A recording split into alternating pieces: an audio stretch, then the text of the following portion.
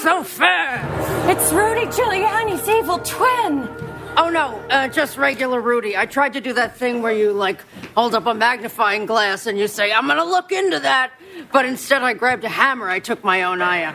Not my best day, not my worst. Oh, my God, it's a vampire. Oh, God. Is Rudy okay? I think he actually might have fixed me. But to find out, you'll have to tune in next time on Live from New York, it's Saturday night!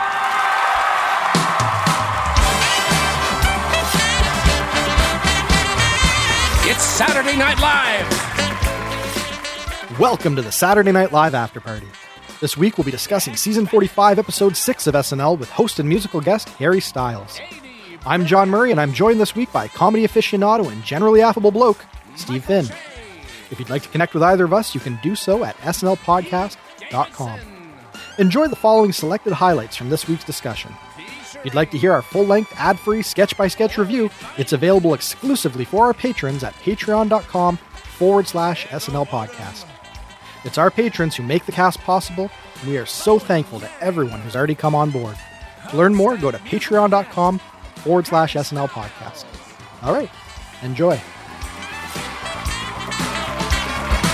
Ladies and gentlemen, Harry Styles!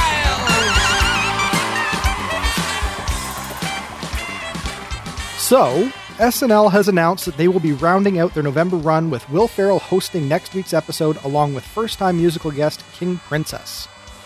Then the show will be back on December 7th with their final 3 episodes of the year, culminating with Eddie Murphy's return on December 21st. So, with the end of the year quickly approaching, I wanted to give our listeners a quick update on the state of the cast, specifically where we're at with our funding goal. At the beginning of the season, I explained that we were going to carry the cast forward until the Eddie Murphy episode. We were going to try and hit our funding goal, and if we got enough support, then we'd be able to keep the cast going till the end of the season. So as of right now, about a month out from the Eddie Murphy episode, we are 2/3 of the way towards our funding goal. Now, to juice the Patreon, to hopefully give a few more listeners some incentive to come on board, I'm going to be introducing a new $2.99 tier. That basically works out to $1 an episode because we do about 36 episodes per year.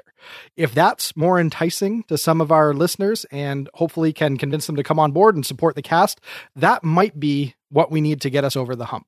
So if that seems a little bit more reasonable and within the budgets of some of our listeners, and they're willing to come on board for $2.99, that will get them all of our season 45 coverage, full-length episodes early, everything that the $4 tier gets. And if any of our current patrons who came in at the $4 tier are sitting there going, well, wait a minute, I'm paying $4 and now you're saying that everyone else gets it at $2.99?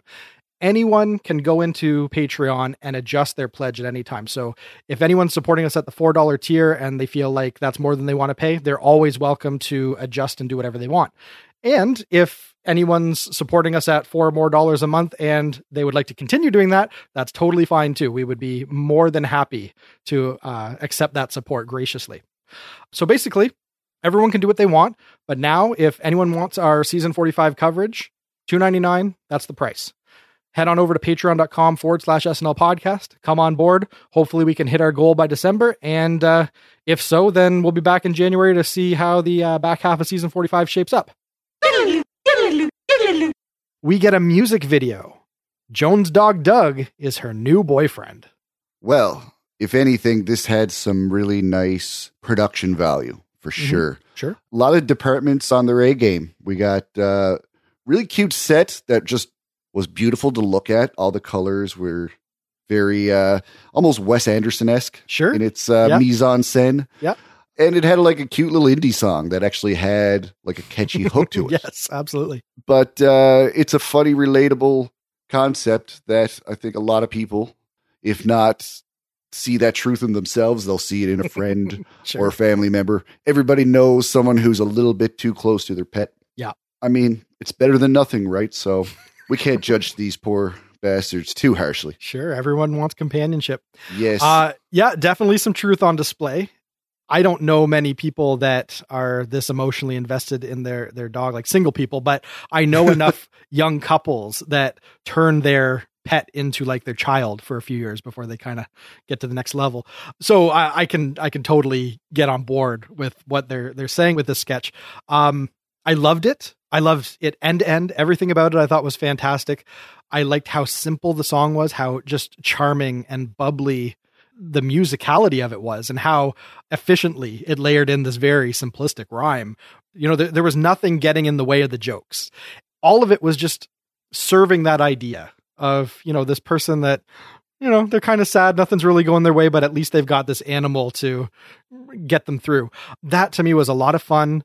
I loved the fantasy angle of it. I loved that it does that classic, let's drop out of fantasy mode and let's observe it from an outsider's perspective for a moment. Yes. SNL uses that trick in a lot of their pre-tapes, and it always lands. It's always a great little beat. Like when Andy Samberg did the "Gonna Be a Great Day." Yes, his cocaine-fueled walkabout there. Yeah, yeah. You see the Matrix from his drug-fueled perspective, and then some poor passerby who is in their right mind. I'm thinking Totino's, I think, really used it to good effect, where you've got Kristen Stewart and Vanessa Bayer in their, you know, lesbian love affair in the kitchen, and then you get the guy's perspective. Right, completely oblivious to the soaring strings and you know, the soft, warm color palette that the women are living in. The guys are just watching their football game, so you get that sort of outsider's perspective. Whenever they do it, it always lands for me. I think it's a great gag. They used it in here. That was fun. I just was really charmed by it. I thought Aidy sold her part of it really good. Like, you sympathize, and at the same time, yeah, she's not quite right. And also high marks to Harry Styles. I thought the way he affected his vocals to be sort of operatic. I was picking up on a little, almost like Phantom of the Opera from his vocals. Huh. And that might just be, you know, what I was connecting with, but there was just something very grandiose about what he was doing with his voice there that made the fantasy section of the music video, I don't know, just a little bit more funny. So, well, she does seem like an Andrew Lloyd Webber fan type. Yeah, and you get them, now you know, you mention it, dancing through the, you know, the candlelit ballroom space. When the bricks start falling down and it opens up. Yeah, and they're on that set. Yeah, you're right. Yeah, so there was something very musical Broadway about it. Whatever it was they were reaching for, I was lapping it up. I was so happy at the end of this, and I'm just not entirely sure what it was that was really tickling me, but I thought it was a lot of fun. Yeah, the guys killed it, man. And that brings us all the way to our 10-to-1 sketch. At Betty's funeral, Marcus and Luke perform a rave musical tribute. Well, it looks like we got another awesome grandma in a long line of awesome grandmas that we've seen on SNL. You remember Melissa Villaseñor's Miss Gomez.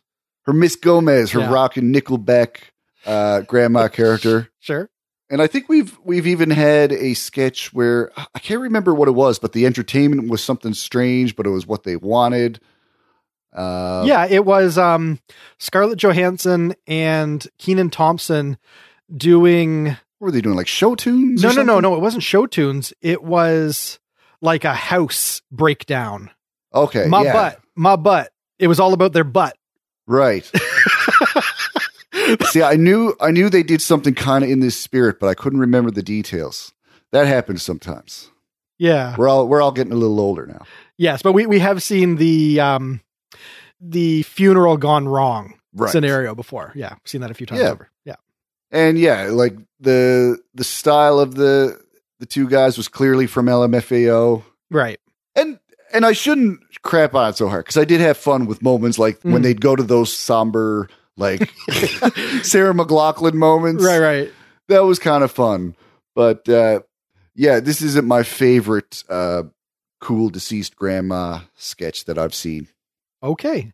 Well, you're wrong, because this was brilliant, and I loved it. Oh, and okay. Anyone who says otherwise just has no leg to stand on. Jeez. What a performance. How can you not look at this and say what Chris Redd and Harry Styles were doing wasn't super on point, like super precise. There was no technical snafus. It was really, really fun for them to be so over the top with the techno music and then immediately, like you said, jump into Arms of an Angel or Everybody Hurts and then parlay that into Everybody Dance now, just to like throw people a curve. There was so much fun stuff in the performance that more than carried what could be considered a tired scenario. I love this. Have we had a better 10-1 this season? I don't think we have. I think this is the most fun we've had for a 10-1 so far this season. That is not what I expected you to say, because it's not like I hated it. Don't get me wrong. I just really didn't think this was anything special. All so right. that's the totally different reaction, but that's fine. But you know what? But see, that's the thing. I feel like this actually was kind of special. I think this was harder than it looks to pull off. I think that it was fun, not just because it's cringy, right? Because at first, all of the family is really getting incensed and worked up. And of course, Melissa is into it, but everyone else is like really ready to lynch these guys, but they're 100% committed. They are in it. And what they brought as far as energy was just so fun and such a great collision to have, this rave impromptu setup in front of grieving people. That's brilliant. That's what you want from sketch comedy, right? Like, what is the most somber and sensitive time that a person could be going through, or this family could be going through? And then what's the most brash, loud, just oppressively energetic thing that you could throw at them in their time of need?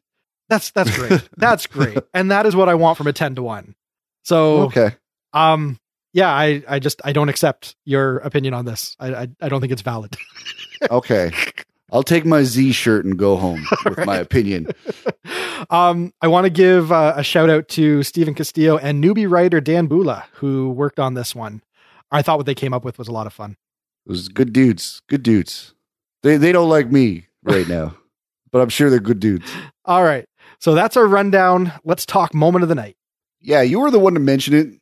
So you're probably going to be accusing me of stealing this from you, but I actually think Heidi's fainting was a great moment of the night. Sure. Just because she found something new with the whole fainting thing. She didn't just put the back of her head to her forehead and gracefully falls. She did this kind of like flutter, like seizure thing that it just made me giggle. Every time they cut back to her and she had to do it again, she changed it up a little bit. It was a little bit more, chaotic, or like you said, there was enough variation there that every time it got a laugh. And I was amazed that for the number of times they went back to it, she continued to sell it as well as she did. So that was one of many times tonight when she really, really elevated a sketch with some simple little spice. So I respect it. And not only do I respect it, but I have a similar moment in mind.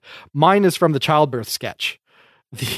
When they're on the floor and they're showing, the position that they're trying, their legs are all entwined, and they're looking back at all the couples and they're, have you tried? And, both of them are just really enthusiastic and they're just super positive. Like, they just want to offer something exciting and encouraging to their new friends in birth class, and nobody's on board with what they're seeing. But they're unfazed by any of it. They're just brimming with positivity. That to me was so much fun. So I got to give it to that. I was surprised how immediately I love those two characters and how memorable their catchphrase is. I don't know how they would bring them back, but if they do manage to bring them back, I would be totally okay with it, because I really like those Icelandic. I don't know. Are they the new a-holes? What are they? They're like the opposite of the a-holes. Yeah, exactly. They're the super positive couple. Sweet and innocent to to like. Yes. Just obliviously perfect. I think that's probably what they are. Yeah. Yeah. So that was a fun moment. Best sketch. I'll give it to the Sarah Lee Instagram. Okay. I just thought there was some good writing there, and it was especially funny because of the corporate culture that was forced upon it. Like, these guys really couldn't say, now what the hell were you thinking? Sure, yes. And that's what was great about this. They had to dance around every objection, saying, now this is not the voice that we're looking for Sarah Lee. And we all know that that's all a bunch of BS. And it's very gentle HR approach. Exactly. Yeah. And I think that's what makes this really work well. Okay. And it was just some pretty on point writing here. All right. Fair enough. 10-1 funeral sketch. Yeah, I figured. It was great. Rare to give a best sketch to a 10-1. Yeah, normally they're kind of the half-baked material that you don't really know how it's going to land, and they put it in because they got room for it, not because they have confidence in it. But I feel like this could have performed earlier in the show. I don't know. I don't know what to say about it that I haven't already said, other than I felt like it was a very satisfying ride. I thought that it was a really fun premise. Let's throw a rave in the middle of a funeral and see where we get. I thought the costuming was on point. I thought the performances were really on point, and I thought the production held together. And that's hard when you have a lot of musical cues and really tight timing.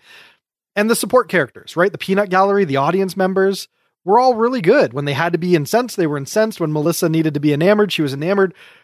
Everyone did what they were supposed to do. And you don't usually see that kind of efficiency in a 10-1. And I thought it was a lot of fun. Yeah. Yeah.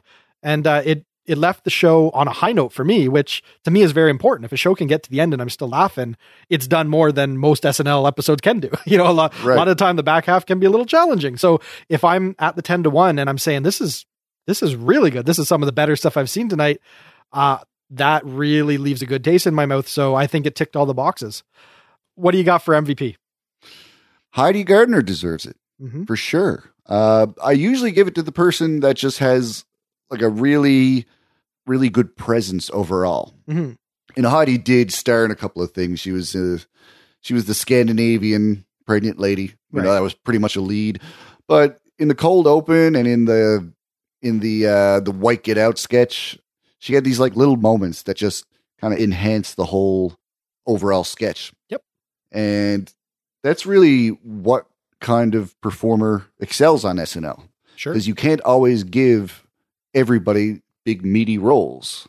So if they can take something small like that and make it big and make it something memorable, then you got someone with a great talent, and especially a talent for what SNL does. So yep. I will never fight you on a Heidi Gardner MVP pick. And you can't. And I agree wholeheartedly. This was a show with a lot of very middle of the road sketches, a lot of sketches that didn't get to any great heights, but they all had fun moments.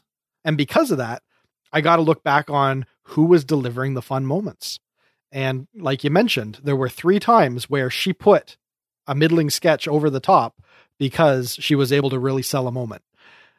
And what else can you ask for? I mean, that's Keenan territory, right? Like where a spit take or just cut to them for some kind of a reaction, and that gets you a laugh and puts the energy back in the sketch, puts the winds back in the sail. That is great support, and it needs to be recognized. And I really I don't think there was a moment she was on screen tonight that I wasn't laughing. So high marks to Heidi. I agree. Yeah. Imagine if she just kept cutting hair. Can you imagine? No, she was built for SNL in a lot of ways. And I know that everyone's going to be groaning saying, well, of course you're going to say that because you're biased towards the Gardner clan. But I think there's a strong argument to be made regardless. I think objectively you can look at what Heidi brought tonight and say, you know what? She really, really carried some material that otherwise may have fallen flat. So I stand behind it. And I've got your endorsement. So I think we're on solid ground here with a Heidi Gardner MVP. Absolutely. Double vote. Beautiful. All right. So big question. On a scale of classic, great, decent, weak, or train wreck, how would you rate this episode? Well, here's the thing, because I gave last week's episode a weak rating. Mm-hmm. And it's interesting because the writing, the overall quality of the sketches for what the content was, probably was a little bit less. Okay. I thought maybe the writing was not quite there, but we had a few other elements that were working so much better. You know, we had a host that was not quite having as much of a hard time at it. Yeah. And for that reason, that whole funk that I felt was on the last episode wasn't there. So even if it was overall kind of less quality in writing, I found it's still in decent territory. Sure. It doesn't come all the way down to a week like what happened last week. So I'm happy to say we're in the middle of the road with this, and I'm totally satisfied with that. I think that's a solid take, actually. Yeah. And you're right. That is the difference between last week and this week. If you're going to have middle of the road material, you got to sell it in the performances. So if there's someone on screen that is just sucking the energy out of the scene and making you feel awkward and taking you out of it, that's going to kill material that could be perfectly fine, you know, if handled properly. We could have had a better episode last week if that middling material had been delivered perfectly fine. And like you said, this week with Harry Styles in the mix and how much he was able to bring to his performances and how much fun he was having and how that just sort of elevated the show and just gave it a lighter air about it. You take the same level of material and it just feels so much better. And I think you throw a solid 10-1 on the end of all that. And I'm coming with a solid episode too. I think this is decent. I don't think there was anything that really put into great territory. We had some really, really solid pre-tapes, but I think objectively we're still in the good range. So I'm going decent as well, but I think that this was pretty even end to end. Not huge wins, but no great losses either. That works. Excellent. That's how I feel. Perfect. Well, I think that's where we should call it. Let's call it there. All right. That's a cast. Thanks to my guest, Steve Finn. And thanks as well to our most generous patrons, Sam Bowers, Justin Gardner, Carissa Eubank, Aaron and Trader, Donald Yates, and Neil Weinstein. If you're enjoying our show, please subscribe on Apple Podcasts, Spotify, or whichever app you prefer to listen on. Your subscription helps us grow, and your support is greatly appreciated. We'll be back in 1 week when SNL returns with host Will Ferrell and musical guest King Princess. But until then, this has been episode number 93 of the Saturday Night Live After Party podcast. I'm John Murray. Good night, and have a pleasant tomorrow. Thanks to John Hamm. Thank you to you guys. Thank you to everyone here at SNL, all the cast and crew, my wonderful band. Thank you so much. Thank you. I'm Harry Styles. Treat people with kindness. Good night. Thank you all.